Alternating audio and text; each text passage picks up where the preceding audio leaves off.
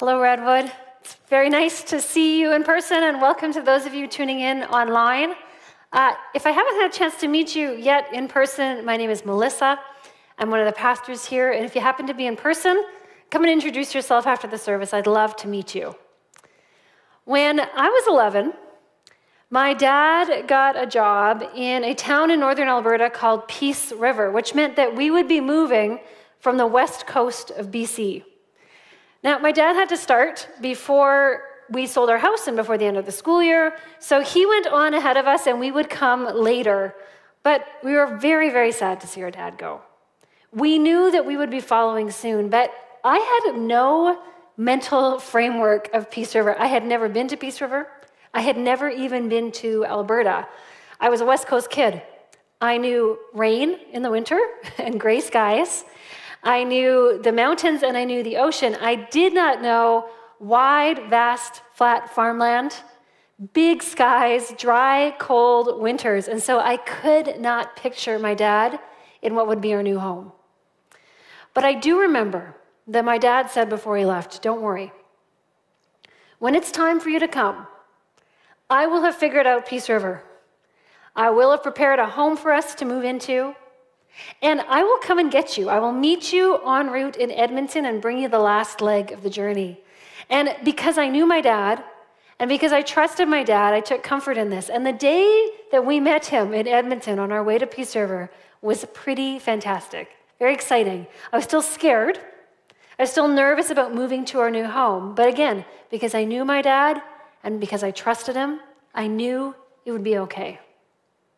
We're nearing the end of our sermon series. We're going to wrap up next week. Who does he think he is? Where we're looking at who Jesus thinks he is, and in particular, the I am statements of Jesus throughout the book of John. We've already heard throughout the past month and a half how Jesus says, "I am the gate, and I am the good shepherd. And I am the light of the world, and I am the bread of life." And today he says, "I am the way and the truth and the life." The context of Jesus saying that is this. Jesus is having a dinner party. He's eating his last supper with his friends before he's going to go to the cross, but his friends don't know that. All they know is that Jesus has just told them that he is going away, and they can't follow him yet. And just like I felt sad and anxious and worried when my dad went to Peace River without me, his friends are feeling the same way, but they're feeling even more worried, even more stressed, because they have no mental framework for where Jesus is going, and they don't understand at all why they can't go yet. The other thing to note before we move on is this is no ordinary dinner party. It's a very dramatic dinner party. There's been a lot of drama. Jesus has just told them that one of those 12 people at that party is going to betray him, and that it's Judas. And Judas gets up and he flees to go and do the betraying. And then Peter dramatically says, "Lord, I will lay down my life for you." And Jesus says, "Oh, Peter, before the morning, you're going to disown me 3 times. What he has shown is that the people there can't trust one another, as seen with Judas. And they can't trust themselves, as they see in Peter. The only one that they can trust in that room is Jesus, and Jesus has just told them that he's going away. So these are Jesus' words of comfort for his friends. We're going to read John chapter 14, verses 1 to 11. Jesus' words of comfort for his friends. "Do not let your hearts be troubled. You believe in God. Believe also in me. My Father's house has many rooms. If that were not so, would I have told you that I'm going to prepare a place for you? And if I go and prepare a place for you, I will come back and take you to be with me, that you also may be where I am. You know the way to the place where I am going." Thomas said to him, "Lord, we don't know where you are going, so how can we know the way?" Jesus answered, "I am the way and the truth and the life. No one comes to the Father except through me. If you really know me, you will know my Father as well. From now on, you do know him, and you have seen him." Philip said, "Lord, show us the Father, and that will be enough for us." Jesus answered, "Don't you know me, Philip? Even after I have been among you such a long time? Anyone who has seen me has seen the Father. How can you say, 'Show us the Father'? Don't you believe that I am in the Father and that the Father is in me? The words I say to you, I do not speak on my own authority. Rather, it is the Father living in me who is doing his work. Believe me when I say that I am in the Father and the Father is in me, or at least believe on the evidence of the works themselves." This is the word of the Lord. Let's pray. Jesus, you say that you are the way and the truth and the life. The world needs to hear these words now. We need to hear these words now.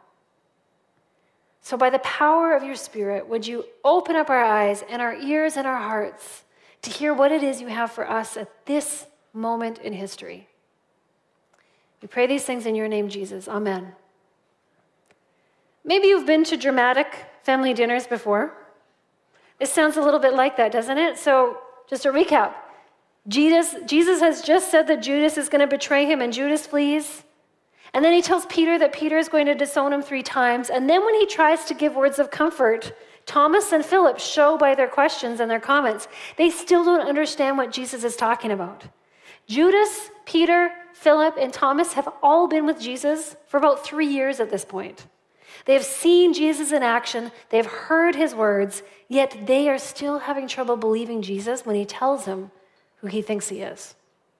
How much harder for us 2,000 years later to believe it. But belief is necessary if we're going to join Jesus in his Father's house, where he's prepared a place for all of us. And so let's look at who Jesus thinks he is. Specifically, how is Jesus the way and the truth and the life? And secondly, do I believe it? Do I believe it? This is the question we've been coming to week after week after week, and it comes to a climax here. The word belief shows up in our passage 5 times. Jesus wants us to believe because he wants to hang out with us in his Father's house. And so let's figure this out. How is Jesus the way and the truth and the life? So today's I am statement is hard to believe because it's 2,000 years after Jesus said it, but it's also hard to believe in our particular cultural climate. Now, culture is a hard thing. It's hard for us to define our own culture, isn't it? Culture is the way that we live. It's the things that we just kind of take for granted as common truths or beliefs. It's our music and our lifestyles. It's the water we swim in. Asking someone to describe their own culture is like asking a fish to describe what it's like to be wet. It's very, very difficult. But because of one of the primary values in our current cultural context, when Jesus says, "I am the way, the truth, and the life," our automatic reaction is probably going to be to reject what Jesus is saying. So we need to take a closer look at our culture first. I'm going to tell a little story that illustrates it, and then I'm going to unpack it a bit. So my daughter's in grade 9. And this past week, I had to help her with her math problem. And I thought that helping her with her math homework would be easy because I used to be a teacher. I have an education degree. I had to take university math classes that were prerequisites for my program. How hard could it be? Well, it turns out it was really hard. Has anybody tried to help their kids or grandkids with math lately? It's much different than the way that we were taught how to do math. When I was taught how to do math, there was one way of doing it. There is one formula, one strategy, you follow the steps, and you get to the answer. I see someone nodding. You've been helping your kids with math. Kids now are taught many, many different strategies, many ways to get to the answer. And the reason for this is because educators recognize that we all have different learning styles. We're wired differently. This is probably a good thing. So many people can be successful at math. But when I sit down to help my daughter, I'm having a hard time because I don't understand the way that she's doing it. Turns out I did help her this week, but not because I taught her my way. It's because she got frustrated and she taught me her way of approaching the problem. Now, I tell this story to illustrate something in our culture that is a radical shift from the way that it used to be.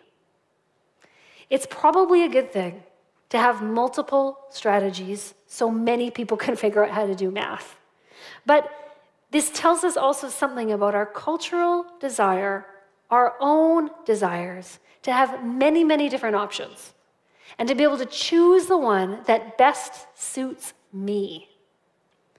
So one of the chief values in our culture is my individual right to live out my own life according to my own truth in the way that I think is right. On a positive note, it could look like math strategies or many different options for food if you've got food allergies or whatever, but there is this flip side to it. We don't have to look very hard. In fact, we don't have to look very hard at all in the past couple of weeks to see how, as we become more and more entrenched in our own personal ways of looking out at the world, we're seeing more division and more polarization than ever. Now I'm beginning to tread in some sensitive ground. Because we are a product of our culture, we tend to accept these things as just the way to live. I am guessing that you might be starting to feel a little uncomfortable, maybe a little tense. You're wondering where I'm going to go with this, and I have to admit that I'm starting to feel a little uncomfortable too, because I'm also a product of culture. I like my own choice. I value my own way of living. But Jesus is saying here, in the context of our culture where we value lots of different ways and lots of different truths, he's saying, I am the only way and the only truth and the only life. And as followers of Jesus, he's calling us to believe him. So we're going to take another step into this uncomfortable territory.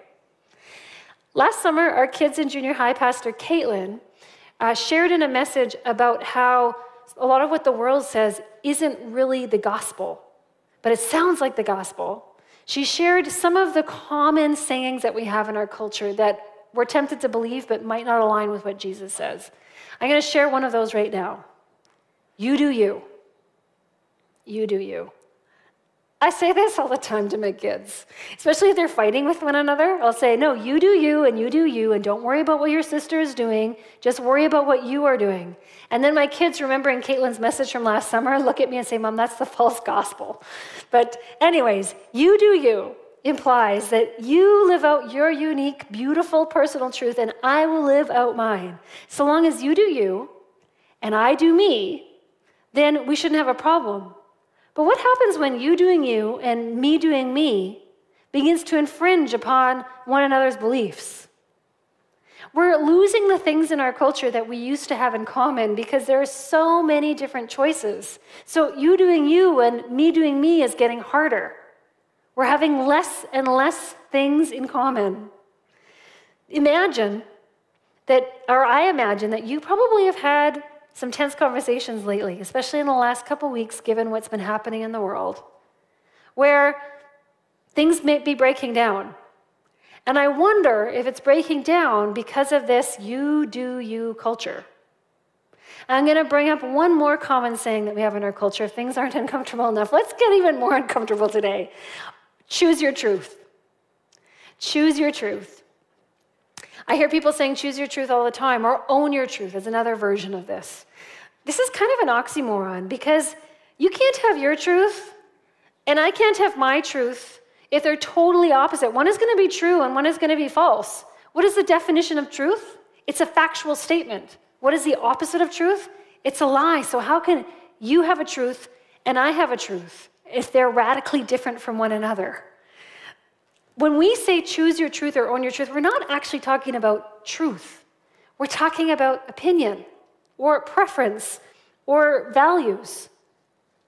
To use the word truth is misleading. This has also filtered into the way that we do church. It's filtered into the way that we share the good news of Jesus in the world. In a recent survey of youth and young adults in the United States, of people who follow Jesus, when asked about sharing their faith, most people said that they felt it was wrong to share their faith in Jesus with their friends. It's not that they don't know how. It's not that it makes them feel uncomfortable, but that they felt that it was wrong. And the reason why they felt it is wrong is because in a world that values individual truth so much, it feels wrong for me to impose my faith on you. I'm breaking the rules. I'm stepping out of line. If my truth is Jesus and your truth is something else, who am I to tell you that your truth is wrong? So imagine having a dinner party. Now, and imagine too, a polarizing issue of the day. It shouldn't be hard. You just have to open up a news app or your social media feed to find one. So imagine a particular issue and having a dinner party and inviting as guests to your dinner party people who are on opposite ends of the spectrum. People who are very, very polarized on the extreme ends of what they think is right and wrong with regards to this particular issue. So imagine that in your mind. I'm starting to imagine it, and I'm feeling a little bit nervous and anxious. I can imagine exactly who would be sitting around my dinner table. Imagine that the conversation gets around to that polarizing issue, and it starts to get heated, and people start to lean into their own version of the truth and the way that they think it should be done. Now imagine this. Imagine that Jesus shows up, and he sits down at the dinner table, and he offers these words of comfort. He says, friends, don't be troubled. You're looking at the wrong things. I am the only way, and the only truth, and the only life. And my way leads to the only thing that really matters, my Father's house, where I'm going to prepare a room for you. You're looking at the wrong thing. Jesus is saying, look at me. He's not saying, I'm the way, the truth, and the life for just a few people who want to claim it as their personal truth. He's not saying, I am one of the ways and one of the lives, truths, one of the ways, one of the truths, and one of the lives among many different versions. That's a tongue twister. He's not saying there are individual versions of heaven depending on what your way and your truth and your life is. He is saying, no, no, no. I am the only way. I am the only way, the only way.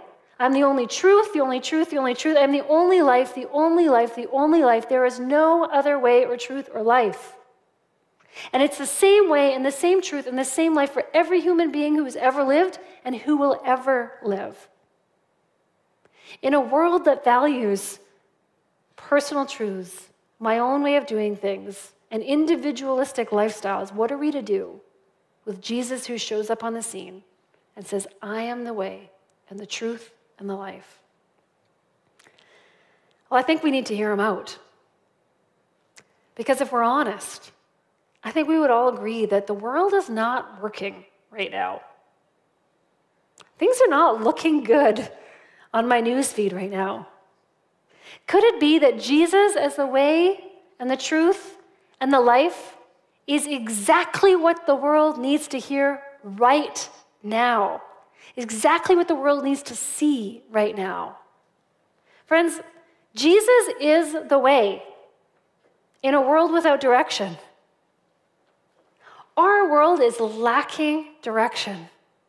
Everybody is going in their own opposite ways, and as we do, we're all heading in opposite directions from one another. Where do you feel like in your life you're a little adrift? Or maybe how the world is a little bit adrift. No longer anchored to anything stable or trustworthy or true. Jesus is stable and trustworthy. He is a way that we can trust, and I think this is good news at this moment in history. In the story today, Thomas says to Jesus, Lord, we don't know where you're going, so how can we even know the way? We know something that Thomas didn't know, because the way actually hadn't been fully opened up yet when he said that.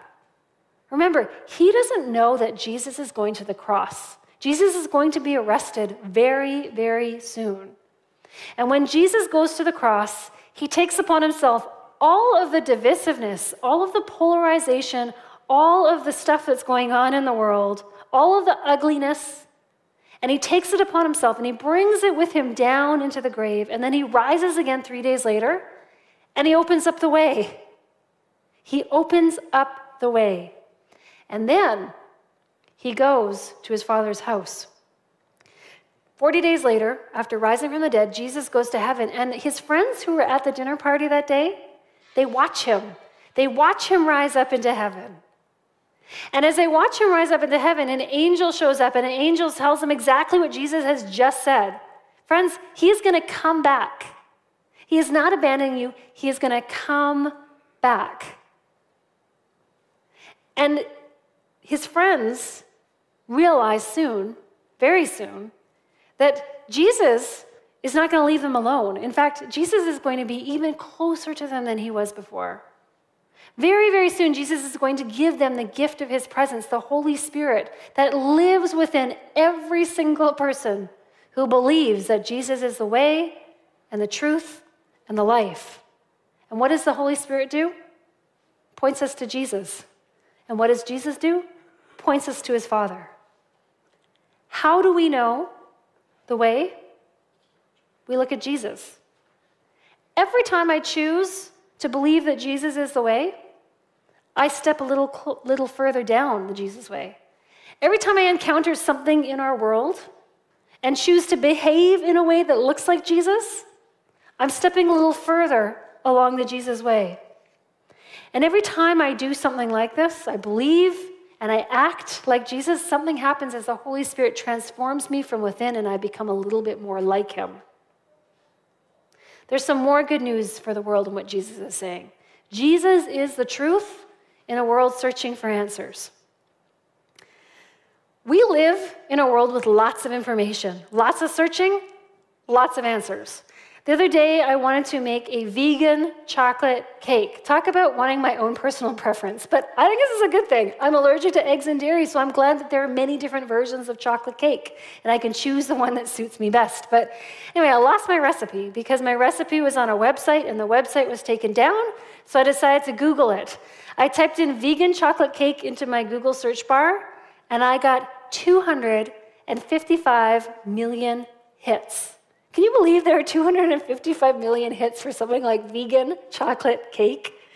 So how do I know which one to choose? How do I know which is the best one? Well, we live in the most connected time in history. We have more information at our fingertips than all of the information that has ever come before us. We can find answers to almost every single question that we could ever ask going online, but in an unregulated internet, how do I know which one is the truth? And how do I know which one is the truth when I'm asking more important questions than what is the best vegan chocolate cake recipe? Things like, what's the meaning of life? Why am I here? What happens after I die? I'm not sure if the internet can point us in the right direction, but Jesus can. He says, I am the truth. When Philip asked Jesus to show him the Father, Jesus responded with this, don't you know me, Philip? Even after I have been among you such a long time, anyone who has seen me has seen the Father. How can you say, show us the Father? Don't you believe that I am in the Father and that the Father is in me? Guys, how do I know what the best vegan chocolate cake recipe is among the 255 million options? I have to make the cake. I have to make it, I have to bake it, and then I have to taste it. I need to experience it to know if it's the right one. When Jesus says, I am the way, the truth, and the life, his friends have already had an experience of Jesus. They have been with him for 3 years already. They have seen everything that he has done. They have heard all of his words, and they know that he can be trusted. Jesus is essentially saying, do you want to know the truth about everything? The big questions of life? Like, who is God and what is he like? Do you want to know God's plans for the world? Do you want to know who you are in light of who God is? Stop looking at the internet. Stop searching within for your own answers based on your own preferences. Jesus is saying, look at me. Look at me. Look at Jesus who healed the sick and made the lame walk, who raised Lazarus from the dead, who opened the eyes of the blind, who made the lame walk, who gave value to the most neglected and marginalized in this world, who showed dignity to those who most needed to be treated with dignity, who worked at tearing down structures that were no longer working for the world, that were keeping the most vulnerable oppressed, who welcomed children. Jesus is saying, look at me, and you will know who God is. And then in light of that, you will know who you are. And finally, Jesus is a life in a world without hope. This is such good news for the world. Hope is the belief that the future is going to be better than the present. But surveys show that for the first time in human history, the next generation lives in the most hopeless time or has the most hopeless attitude to life than ever. The next generation generally does not believe that the future is going to be better than the present. For those of you who are grandparents in the room, when you came of age, when you stepped out into the workforce, when you got married, and when you bought a house, the general prevailing attitude in the society is that the future is going to be bright. The future is going to be better than the present. But for this next generation, the future doesn't look like that. There's estimations that for the next generation, they're going to have up to 11 careers in their life. That many jobs that they're going to have don't exist now, and many jobs that they will have are going to be obsolete or be phased out. Many young people will not be able to afford to buy a house. Many young people are not going to be able to stay in their hometowns because jobs are disappearing. In the bigger picture, young people are looking at the news and they're seeing what is happening all over the world and the insecurity everywhere. This doesn't look like a hopeful future. And with climate change on top of it, young people know that they are the ones who are going to have to deal with the fallouts. The world needs hope. Our next generation needs hope. To believe that the future is going to be better than the present, and Jesus gives us that hope. When he says, I am the life, he is talking about his Father's house, where he is preparing rooms for all of us who believe in him.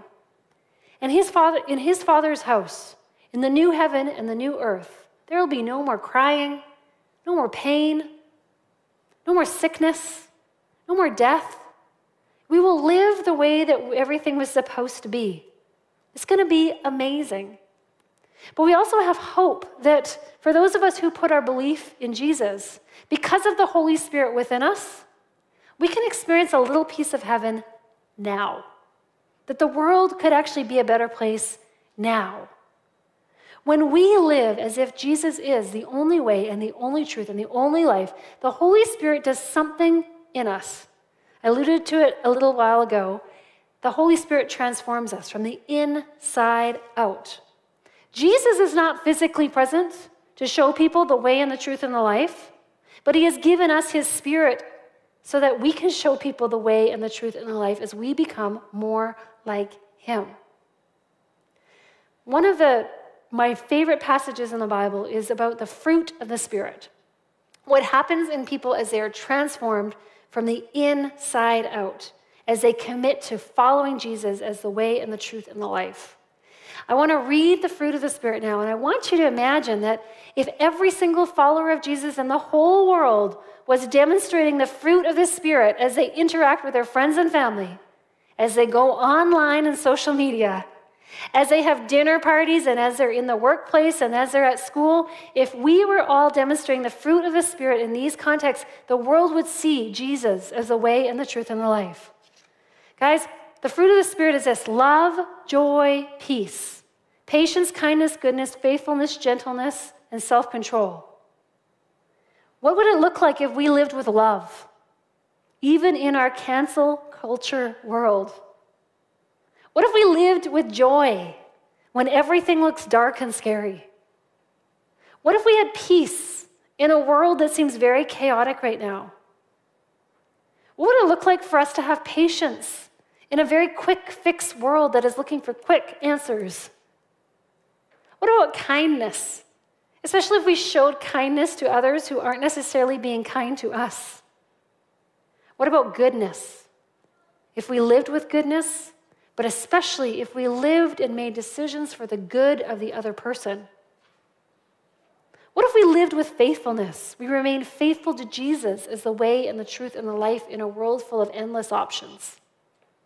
And these last two, I think, might be the most revolutionary things in our world. Gentleness. Gentleness in a world that values aggression and strength and hostility. Man, if we were gentle in the world, people would sit up and take notice. They would want to know what's going on in our lives. And self-control. Now, this isn't a very exciting one, but I think this would have significant impact. To be self-controlled means we're not following every whim and every feeling. We're careful with our words. We're careful with our actions. If we start displaying love, joy, peace, patience, kindness, goodness, faithfulness, gentleness, and self-control, we will become a safe place in the world. We will become stability. We will become the most obvious answer to everything that is wrong in the world. It will be irresistible. Jesus is the way and the truth and the life. If the world saw Christians living like Jesus, they will see his way. They will see his truth. They will see his life. And when they ask us about it, then we can use our words and talk about him. So last question, the big question as always, do I believe it? Do I believe it? Like I said, the word belief shows up 5 times in our passage. It is the crux of this whole section. Do I believe that Jesus is the way and the truth and the life? Everything in my life now and everything in eternity hinges on my answer to this question. Do I believe that Jesus is the way and the truth and the life? At the very end of our passage today, Jesus says, believe me. And if you're still having trouble with believing, then look at my actions. Look at what I have done in your life. Look at what I have done illustrated in the scriptures. Look at Jesus and then answer the question. So I want to give us an opportunity now to proclaim our belief. If your answer to, do I believe that Jesus is the way and the truth and the life, is yes, I invite you to follow along in the quiet of your hearts as I pray out loud. And then we're going to respond as the band leads us in a song that will keep our eyes or point our eyes fixed on Jesus, the way of Jesus, the truth of Jesus, the life of Jesus. And so now let's pray. Jesus, I believe. I believe you are the way in our world without direction. I believe you are the truth in a world searching for answers. And I believe you are the life in our hopeless world. Jesus, fill every single one of us with your Spirit, that we might believe and live into this reality. Transform us to be more like you. Lord, let the fruit of your Spirit spring up in our lives and in our community. Let us be a people marked by love, joy, peace, patience, kindness, goodness, faithfulness, gentleness, and self-control. And in this way, let others see your way, your truth, and your life in us so that they would come to believe too. We pray these things in your name, Jesus. Amen.